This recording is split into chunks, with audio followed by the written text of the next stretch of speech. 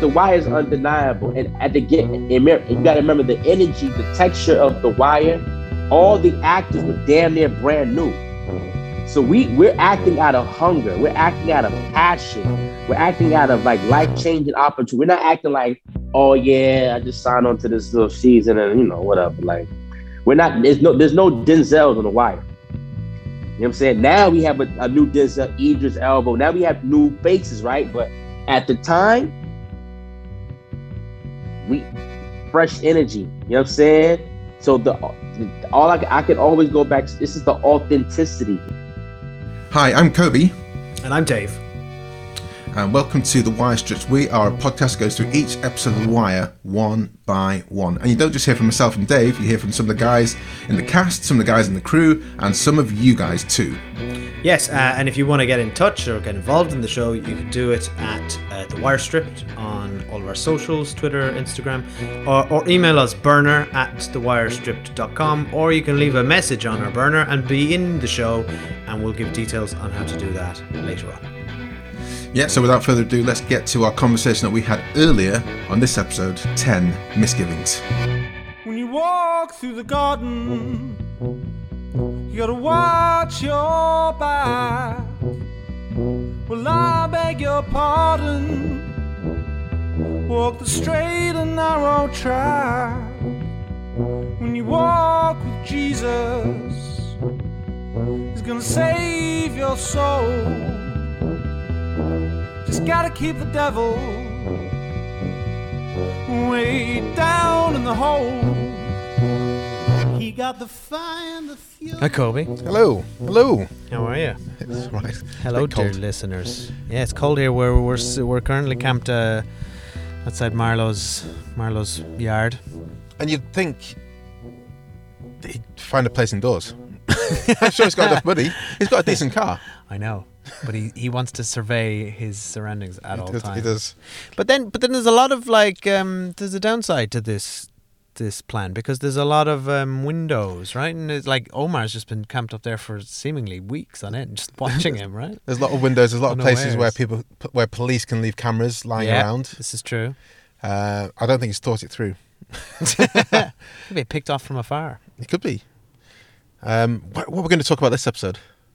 Why don't we start with politics, just because I want to talk about Clay Davis. We got a lot of Clay Davis in this episode. This is a tour de force, a masterclass of Clay Davis. Yes, that's exactly what we get here. We see Clay Davis in action, speaking to greasing all the wheels, speaking to every party, seemingly offering them exactly what they want, being everyone's friend, and ultimately profiting. It is a masterclass. You're right. It's quite incredible. I think everyone knows what Clay's up to. Apart from, does Burrell know? Do you think? I think Burrell is smart enough to know that Clay has an agenda, but I think it is also serving. It's aiding Burrell as well. Sure. So he's fine. He's fine with it. Yeah. Well, let's start off with the first scene then. Yeah. So we've got Clay Davis meeting Burrell, and it's clear they have an easy way about them. They've clearly been old sort of allies. Well, I think Clay Davis pretends to be everyone's ally. He does, but clearly these two have sort of a familiarity. And then Clay Davis is telling him everything he wants to hear. He can't get rid of you, because you got the race card and all this. And then later we see Davis again with Carcetti and Norman Wilson, and I love Norman Wilson in the scene, brilliantly played by Reggie Cathy again. Just the thin veneer of disdain for this man. Like they gave him a lot of money that got them nothing. Yeah, and here he is. Gilding the lily again and offering more, even more empty promises. Well, there's a way Clay just goes back and says, "I'm sorry about what I did before." Norman says, "Are you going to pay us back?" And it's like, no. And what is it? I mean, there's a girl. I didn't write down Norman's line, but it's something like he just apologized for the short con while setting us up for the long con. It's beautiful. It's so good. That's why I think Norman and Carcetti know exactly. I think they knew when they were paying Clay off ahead of the election that more than likely he was playing. But what But they had to do it anyway, yeah, they had to do right? it, because if they lost, it would have been, oh, we didn't pay this sucker off. But now it's just like, oh, for fuck's sake. Well, That's what's so impressive about Clay Davis is that there's no, in a way he's one of the most duplicitous characters, but he's also completely operating in the open. no, yeah. Right? As in, like, nobody, like, his motives are usually quite transparent. You can see him a mile coming, but kind of everyone needs him. He's positioned himself in such a way to be of benefit to everybody, but mostly of benefit to himself. Of course. I mean, it is, as you said, it is an absolute masterclass. And the moment when he comes out of the council meeting, then he's straight on the phone back to Carcetti. Oh, and my his God. people, and it's just like it's a thing of beauty. It's a symphony. Reg was just a really great actor. That was, and he left us way too soon. I was really shocked and really, I was saddened. This is Ernest Dickerson, a director on The Wire. A great actor. I think we were going to see more great things from him. He was really just building up his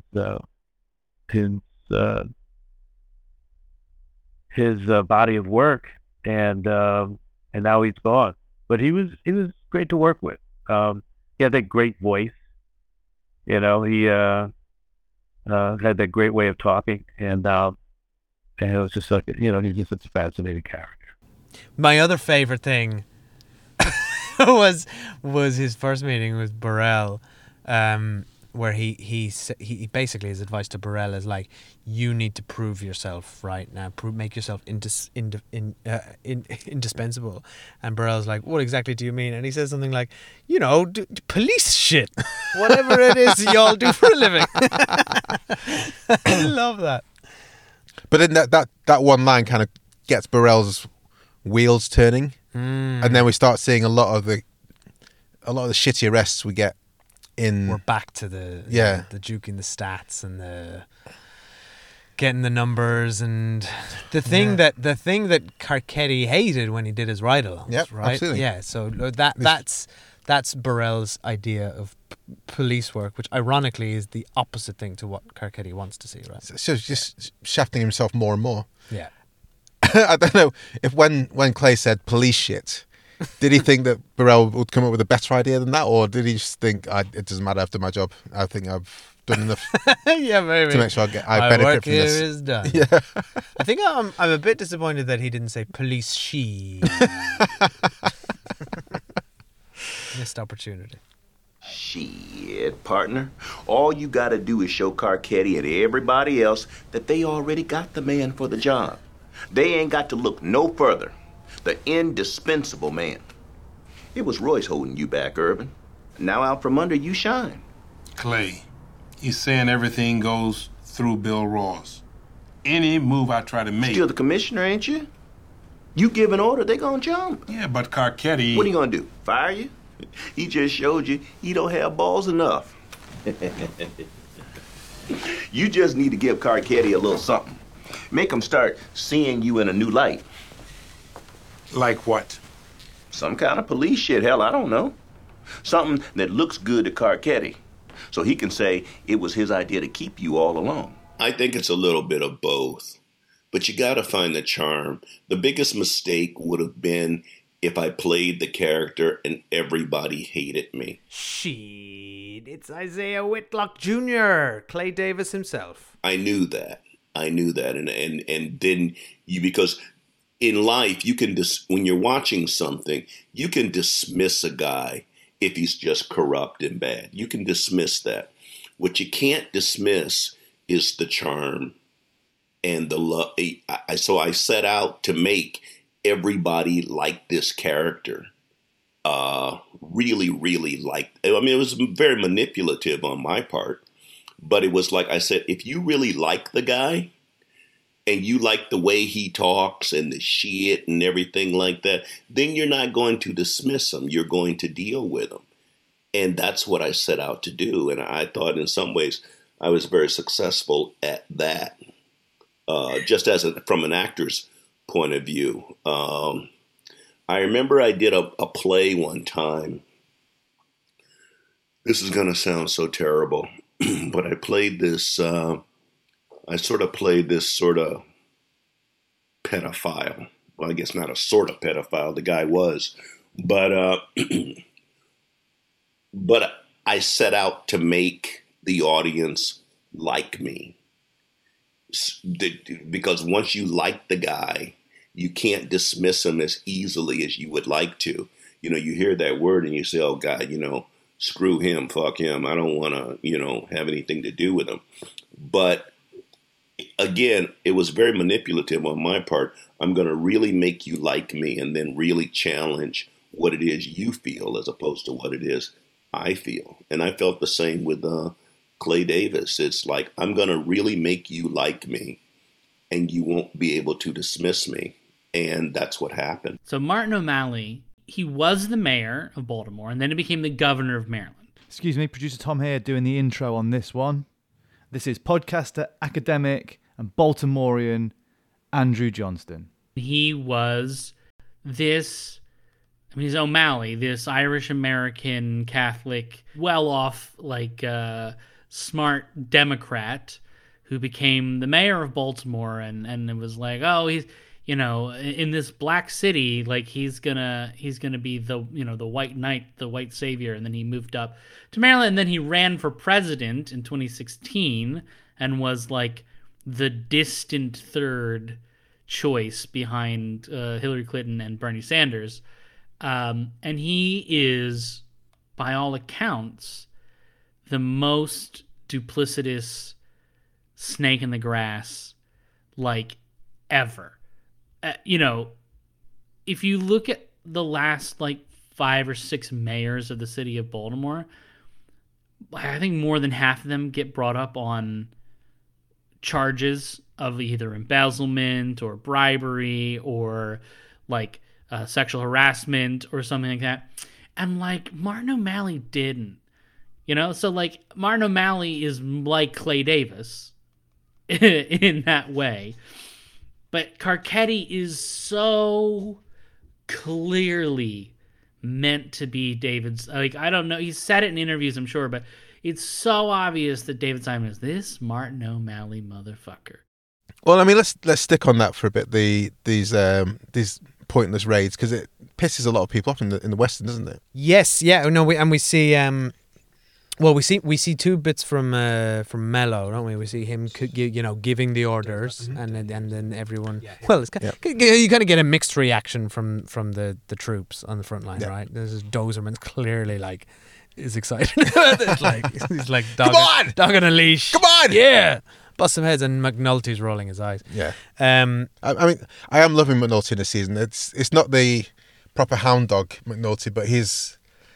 You see, even though he's just walking the beat, quote unquote, just walking the beat, he's still got his smart head on in this.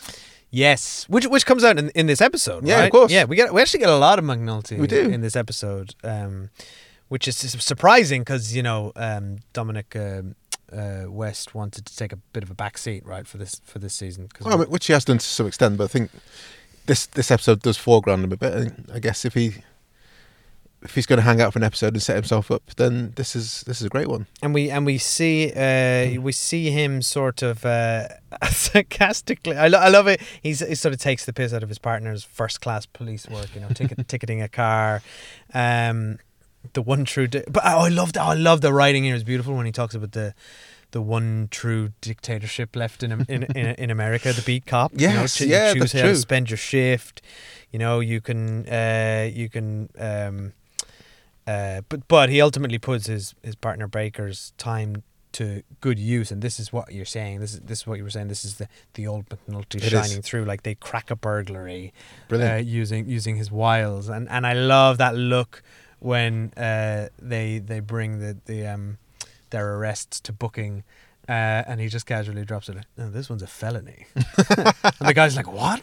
A real crime? It's particularly impressive in the middle of this we'll call it a crime wave or a busting wave, where they're just busting people for bullshit. Yeah, for like open cans and stuff. You just think there's better stuff to do, guys. Everyone knows there's better. Well, Burrell doesn't know there's better stuff to do, but everyone else knows this. Well, Kalicha doesn't know there's better stuff to do, but Herc doesn't know there's better stuff to do. Most Carver sensible knows. people, yeah, Carver knows. Yeah. The other interesting thing Daniels knows about that can, the arrest around the can being open in the brown paper bags and all that, is you see the effect that has on the community. It's close. Well, it's unjust and pointless and stupid, but you see it almost in that scene with McNulty and Baker. It's about to erupt kick into off, a riot. Yeah, right. It's gonna unnecessarily. kick off, yeah, just to satisfy the whim of a corrupt police commissioner. And this is again the Wire at its finest. You know, the decisions being made to serve institutions and people at the top trickling down and not really benefiting anybody. Yeah. You know how many cars you hit? What? Don't even think of bullshit. I don't know what you're talking about. We're going to talk about Officer Walker. Oh, we got to. I don't want to talk about him, but He is one of the most He is. hateable characters on TV, right? I think I must have erased him from my mind after watching the season for the first time, like 15 or so years ago, because I always said, and I'm sure I've said it on this podcast, my two most hated characters were Ziggy and a character we'll meet in the journalist Scott. But I'd forgotten about Officer Walker. Easily hateable, yeah. And I'd forgotten about this guy that's giving Bubble shit. Although he doesn't really have a name, but Officer Walker really has. He's not hissable. He's hittable. Definitely. He's just the worst. He is. How old is sorry, not Naaman. How old is Donut? Like 13, 14 years old? No, he's a baby. And I know he's breaking the law and, causing damage. But it's the response is not proportional like that. And that scene where he breaks his finger, it's vicious. It is torture. It is the kind of it's police beyond police brutality. It is police, violence at an indescribable level. It's to a child, but he gets away with it. Yeah. Right. Well, that leans back to what you're saying about McNulty talking about it being the last true dictatorship. Yeah, you're right. Yeah, you're right. Oh my God, I hadn't thought about that. They're completely connected.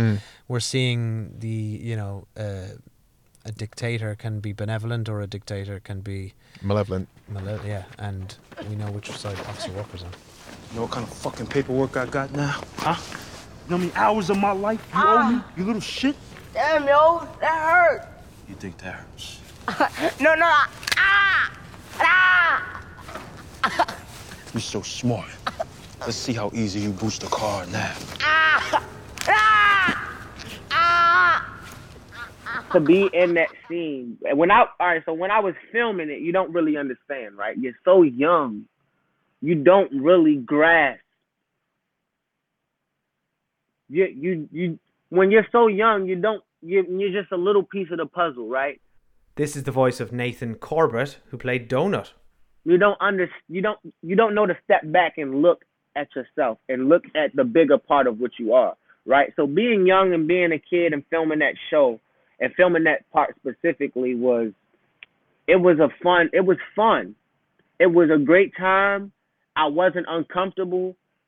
Officer Walker in person, he's an awesome person, right? He's a really, really great person. And so to see him transform like that is just like amazing, right? And it speaks on, like I say, his character as well.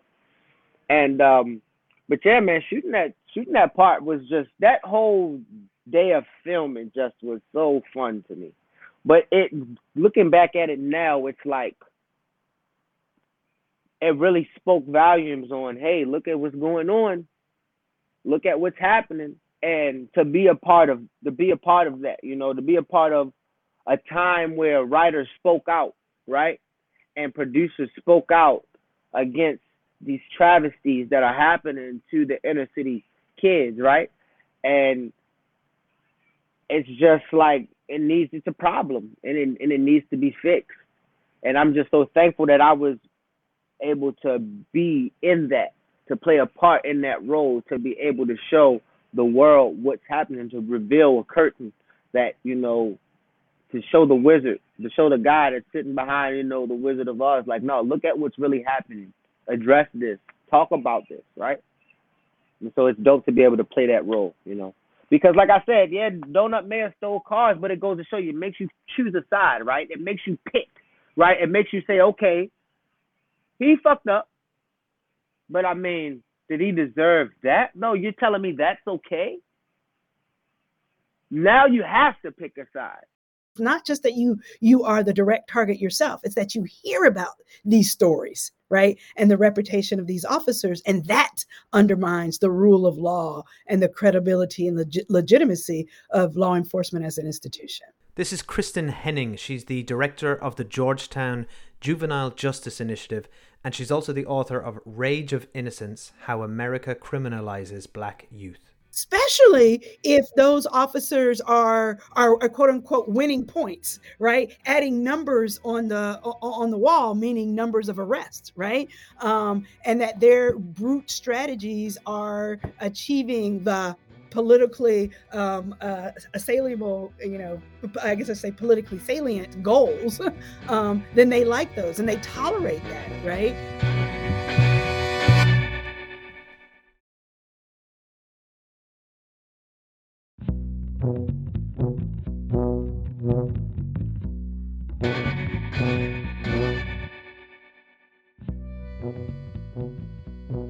Hey Kobe, this is Noas from the United States.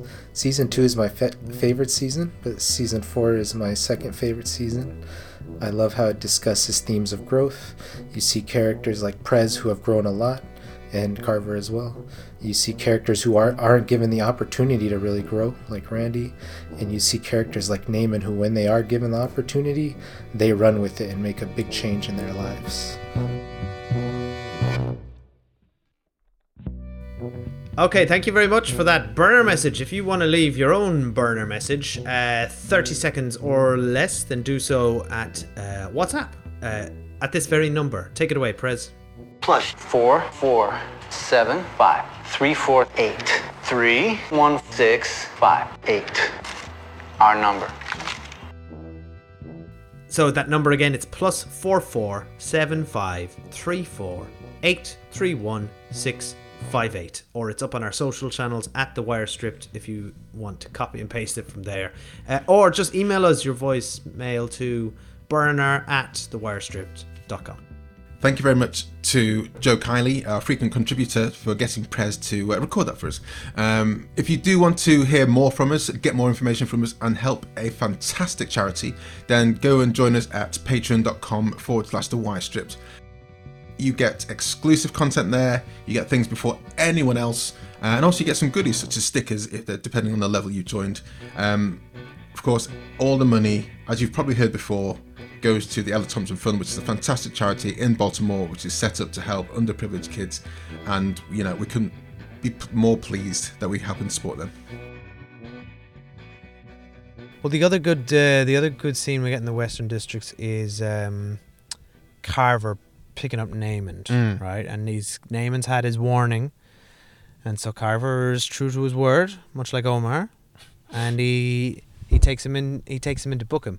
But I think we see this all plays out in a really interesting way, because Carver's kind of like harsh but fair, right? And Naaman is, for all his faults, he is kind of just a puppy dog, isn't he? Like you bleed, your heart. It's like bleeds Cutty says, he's got Weebay's blood, but none of his heart. Exactly, he's not fit for. It's not fit for the corners. Fit for the corners. He's afraid. He's scared to go to baby booking, as they call it. Yeah. Like it's like, and Carve, his heart bleeds as well, and so he lets him sleep on the bench until. And this is an indication of an institution failing.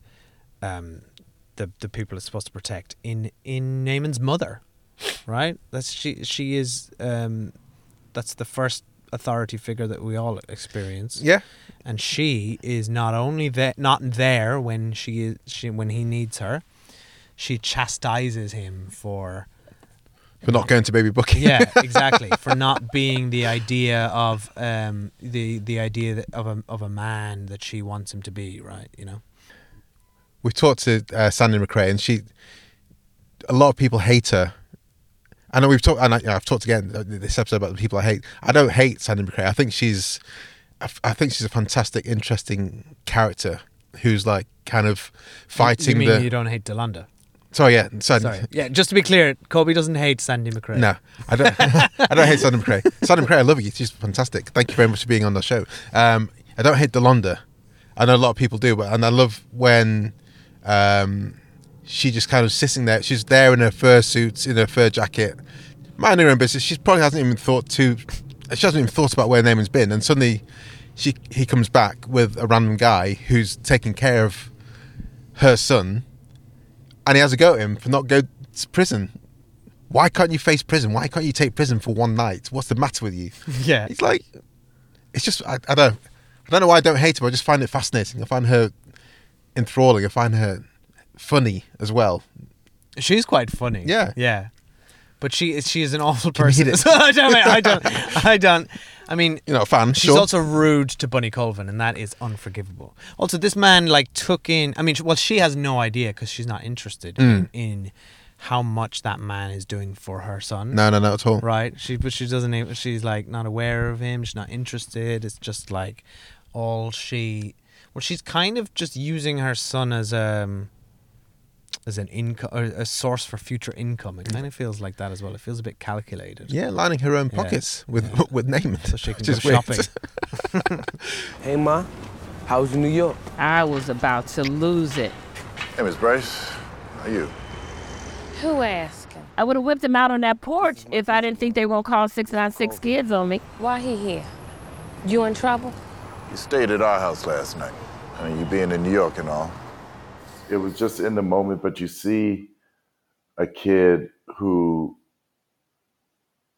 I mean, he was screaming for attention. You are listening to the beating heart of The Wire. It's Robert Wisdom, Bunny Colvin.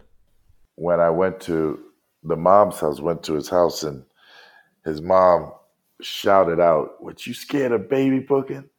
And I can get her for you. She's, Sandy.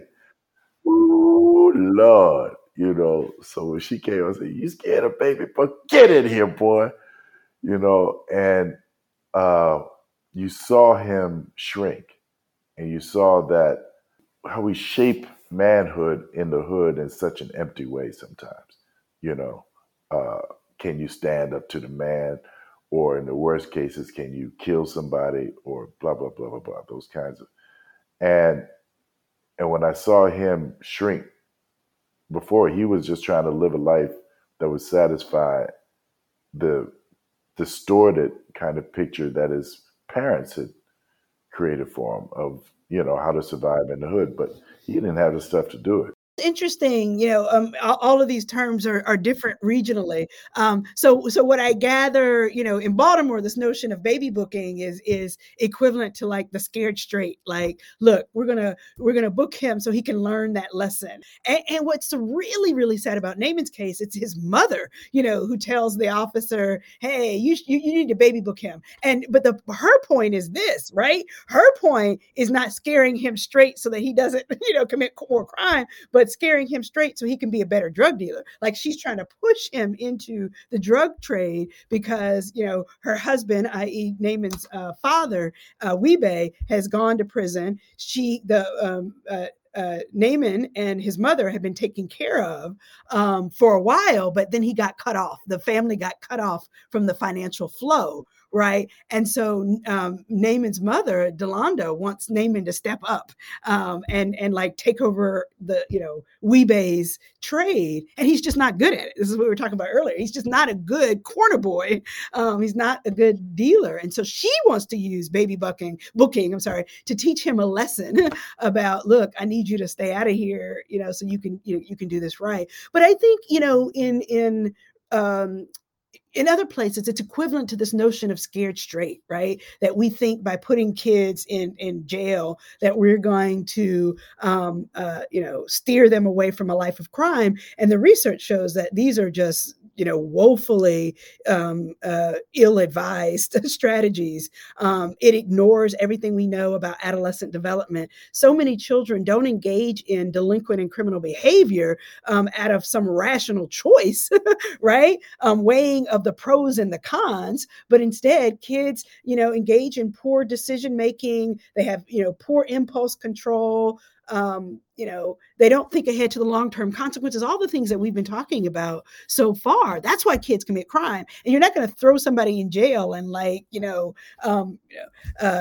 punish them out of being an adolescent. They have to naturally grow and evolve. Their brain has to develop. And so these strategies don't work. Also, the research shows that these sort of scared straight baby booking programs actually increase crime instead of reducing crime. Cops picked me up saying I was slinging. They was going to send me to baby booking. But we took them in. You leave my son the fuck alone. And you afraid to go to baby booking? The fuck is wrong with you, boy? Get in the damn house. I love the way Bunny took him in, and it's lovely, isn't it? And his wife took him in, and his wife was like, "I thought you were one of the bad guys." And you could, we see more and more chipping away at this kind of exterior that Naaman's trying to exude, but no one is not really fooling. It's not fooling Bunny's wife. It's not fooling Bunny's wife at all. He's just a sweet kid, isn't he? He really is at the core of it all. Like he's sweet and kind of charming and kind of witty. And I really enjoy the Bunny and Naaman sort of combo. That's an interesting story that kind of pans out of the next season in particular. Yeah. And I love the way it was in The Wire that taught me what a la mode meant. Oh, really? Yeah. I don't know what it was. Why can't you just say with ice cream? I think it's equally as many. Classy as fuck. No, not. Yeah, exactly. Producer Tom jumping in here. I'm not sure if these two humps think a la mode means with ice cream or not. Definitely doesn't. It definitely means like up to date. Anyway, yeah, back to the humps. Man, that was delicious. There's more. No, ma'am. Save room for the cobbler. A la mode? Uh-huh. Would you like ice cream on it? Oh, yes, ma'am. Nice manners. From what you told me on the phone, Bunny, I was expecting more of an adventure. Herc told a lie to Marimo a few episodes back about who Fuzzy Dunlop is and why Fuzzy Dunlop and the camera. And there's a lot of nonsense going around, and Herc is trying to cover his tracks and he can't because he's not that smart. So he thinks, I know, I'll reach out to my old pal Bubbles, who I've not helped out, and gives him some chicken. Yeah, he arrives with, but he plays this so badly. He arrives with a conciliatory gesture, right? But then instantly asks him for something. Yeah, and that is not how you play anything, right? If you want a favor from someone that you've just fucked over, you don't show up with chocolates and then be like, by the way, I need another favor. Yeah, it's just like, no, the chicken should have been, here's the chicken. I'm so sorry, Bubs. Let me help you with your problem. Mm-hmm. And then you build up to it. But yeah, Herc has no sense of maybe tact. Come back tomorrow. Yeah. Oh, actually, now I've caught up with your Bubbles. Now that we're good again, yeah. Here's the next thing, now that I've proven that I'm sorry. But no. Herc is he's got no tact, man. No. He's straight in there. No. Here's some chicken. I need to find this camera. But he's just he's just using Bubbles. Anyway. Bubbles gets his own back in this episode. in one of The Wire's most justified my moments. Lord. This is Bubbles at his best. Yes, right, because we haven't seen Scheming Bubbles in quite a while. We haven't seen Scheming Bubbles. He's gone straight and narrow, man. He's just selling his whiteys. He's got a legitimate business going. He's just trying to stay becoming a sort of uncle figure. Yeah, he's just trying to stay clean and hopefully with Herc's help, which is not forthcoming. So it's like, fuck him. I'm going to. Herc deserves it. So for a reminder for everyone who might not remember, Bubbles sees an opportunity because he is a smart guy. He doesn't quite get well. I think he kind of F's a few people over because I think he felt like a bit trodden upon by people coming out of the church, and he got kind of ignored by the Reverend after saying good evening, Reverend, or something. So Bubbles decides on the spot to this Reverend who has just slighted him ever so slightly. He calls in that Reverend's license plate to Herc as a drug dealer, like a drug tip-off, and Herc is delighted. So they absolutely bust this guy. Naturally, is heavy-handed and over the top, and you just know this is a bad move. Whatever was going well in his career beforehand is now in jeopardy. It's just the way he does it with such glee as well. Just tosses Reverend out of the car. Obviously, he thinks it's a fake Reverend, or he thinks the Reverend is a drug dealer. Whoever's in that car has got a bunch of drugs on him. Tosses him out, goes through a load of files, no drugs there. Then picks out a briefcase. He goes, "Huh? Yeah. What's this, huh?" Yeah. And inside is a Bible. And you're like, "What's the matter with you? If you want to, I know you want to stop and search and get your drugs, but also just check inside the briefcase for a second before posturing." Yeah. Oh, mate. Well, look, this is karma. This is comeuppance. It's at its best, and we love it. And yeah, absolutely. It is funny. And, Herc knows it's... Well, Dom Lobadosi knows it's funny. He's in on the joke here. So what's going on the streets and with Marlowe's guys in particular? Well, Little Kev is out after being pulled in by Herc. He's had enough M&Ms, I guess. Got his free M&Ms. Absolutely. Like, what I love about that, not to go back to the last episode, but just like the power dynamic in that room was solely sat with Kevin. It was. Right? He was so cool. Should have been Herc, but it wasn't.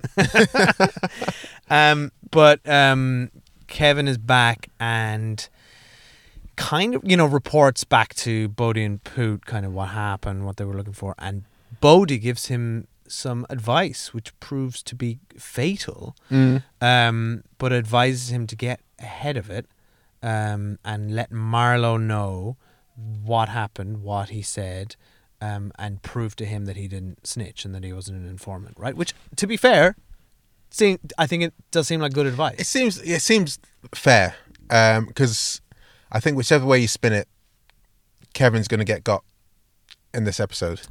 Well, it wouldn't be maybe in like 2 episodes down the line, but he's just gone. You're right. It's an impossible. Yeah. Just because if he didn't go in, Bodhi is probably right. He would look like he informed, snitched, but he goes in, and I think this is where Marlowe operates at a. Marlowe has no, he's not Omar and he's not the Barksdales. No. He doesn't operate out of loyalty or a code. He is a shark, right? He is just clinical and he assesses the situation and sees it as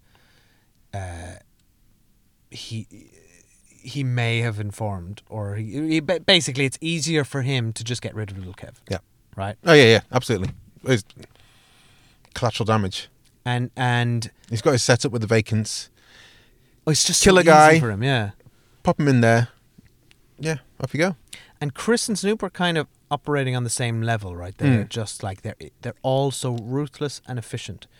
And I think that's what you get an interesting. So poor Little Kev gets taken away in what my heart was breaking watching that door close, and Slim Charles catches a glimpse of it and informs Bodhi, and that's how that gets back to Bodhi. And my heart also broke for Bodhi when he realizes one of his boys is gone. What's happened? And there's this amazing slow zoom shot away as that news is sinking in, which is a beautiful touch. But there's a really, for me, one of the most interesting bits in this episode was Bodhi and Poot talking about this. And then Poot kind of draws the parallel between Marlowe ordering Little Kev to be shot and Stringer Bell ordering Wallace to be shot. He kind of says, like, well, what's the difference? Right? And Poot does not care. Well, yeah, Poot. It also shows us Poot's kind of cold as well. We killed a guy. Wasn't that fun, right?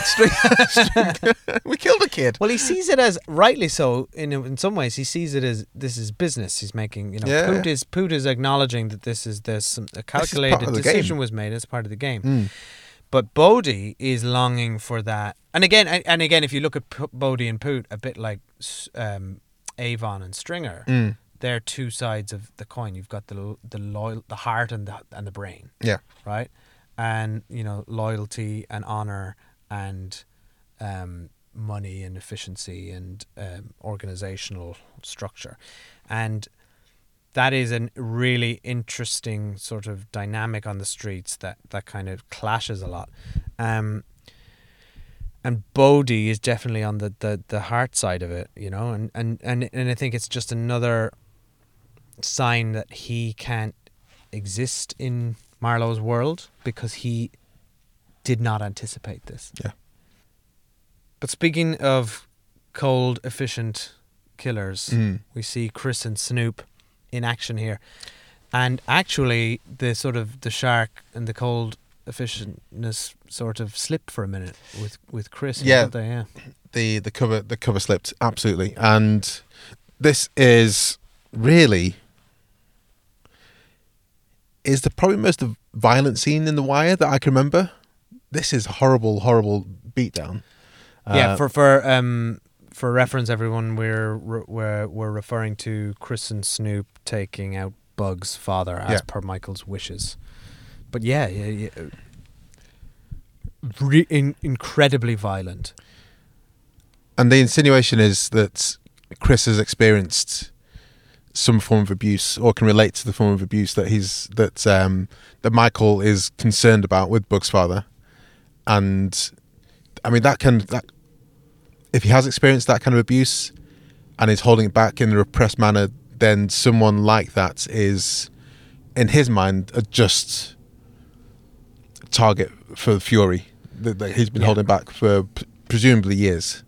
I get a sense, like, it's quite clear when Chris and Snoop take out Michael's, I guess we'll say stepfather, would be a reasonable assumption about what's going on in that situation. We know that clearly Chris was abused as a child because of the brutality of the violence, rather than, even Snoop comments like, damn, like, you really messed that guy up, instead of just popping him like you do everyone else. I got the sense on this most recent watch that maybe part of what Marlowe sees in Mike is he too might have been abused as a kid. And there is this, like, he sees a little, because he definitely sees himself in Michael. That's definitely the connection he's picking up. And I wonder, there's a couple things that we think, maybe that's subtly hinted, not as overtly hinted as it is with Chris. But it also goes some way to explain, what we were saying earlier about this whole, how cold Marlowe and Chris and Snoop can be. Like, it goes some way to explaining how he got to that position where violence doesn't matter to him. Yeah, he's empty and dead inside, really. It ain't no thing. And he briefly comes alive for a minute. Like, you see emotion in Chris, which we haven't really experienced. Absolutely not, yeah, true. And I think what's really scary for me is the show is deliberately making Chris, giving Chris and Michael similarities, right? Chris is a future version of Michael, and Michael is Chris's past. And there's a moment in this episode where Michael's in his home with Bug, and he's more comfortable in his own skin. So it's a victory for him in a way. And his mom is looking for Bug's father, and he confidently says he's not coming back. And he's drinking out of the milk carton directly, which really bothered me, by the way. But again, a sign of overt confidence. But there's also there's a coolness to him, and he chilled me to the bone a bit in this scene, and he's on that path to becoming Chris already. I think the thing that chilled me most was the fact that Snoop seem mortified by what Chris is doing. Yeah. Great cinematographer Gordon Willis used to call the dump truck school of directing, where you just shoot everything you can think of and let the editor put that together. This is Ernest Dickerson again. To me, that's not directing. You know, directing, you're being very selective, and you're only shooting what you need. You don't shoot everything you can think of and let somebody else put it together later on. That's letting the editor be the director.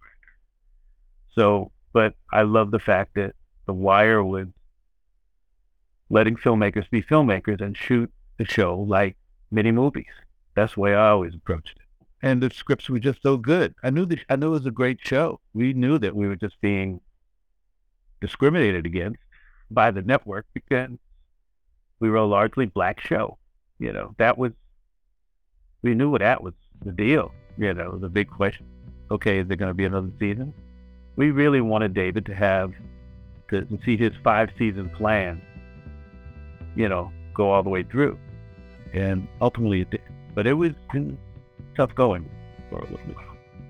Right, that's it for us for this week. Next week we're going to be back to chat about episode 11. It's called A New Day. But in the meantime, we would all like to thank once again Sam and Martin from the Song by Song podcast for their genius rendition of Tom Waits' Way Down in the Hole. Yeah, thank you also to Michael Balistreri, aka Black Snow Comics, on Instagram for the images of the 4 boys that you can see right now as you're watching, which you can see right now in your podcast app. And thanks as always to fact checker, exec producer, editor, and all round nice guy Tom Wally. Thanks as always to our producer, Obi Joshua, who makes sure that all these episodes come out in a reasonable time. Without him, genuinely, I don't know when these would come out. I think there would be some point in the next millennium. Yeah. The year 3000, busted style. And thank you to Sonics, who provide our transcription software. And if you want to get 100 free minutes of transcription with them, go to Sonics, sonix.ai/invite/stripped. All right, thank you very much, guys, and we'll see you for the next episode. Bye.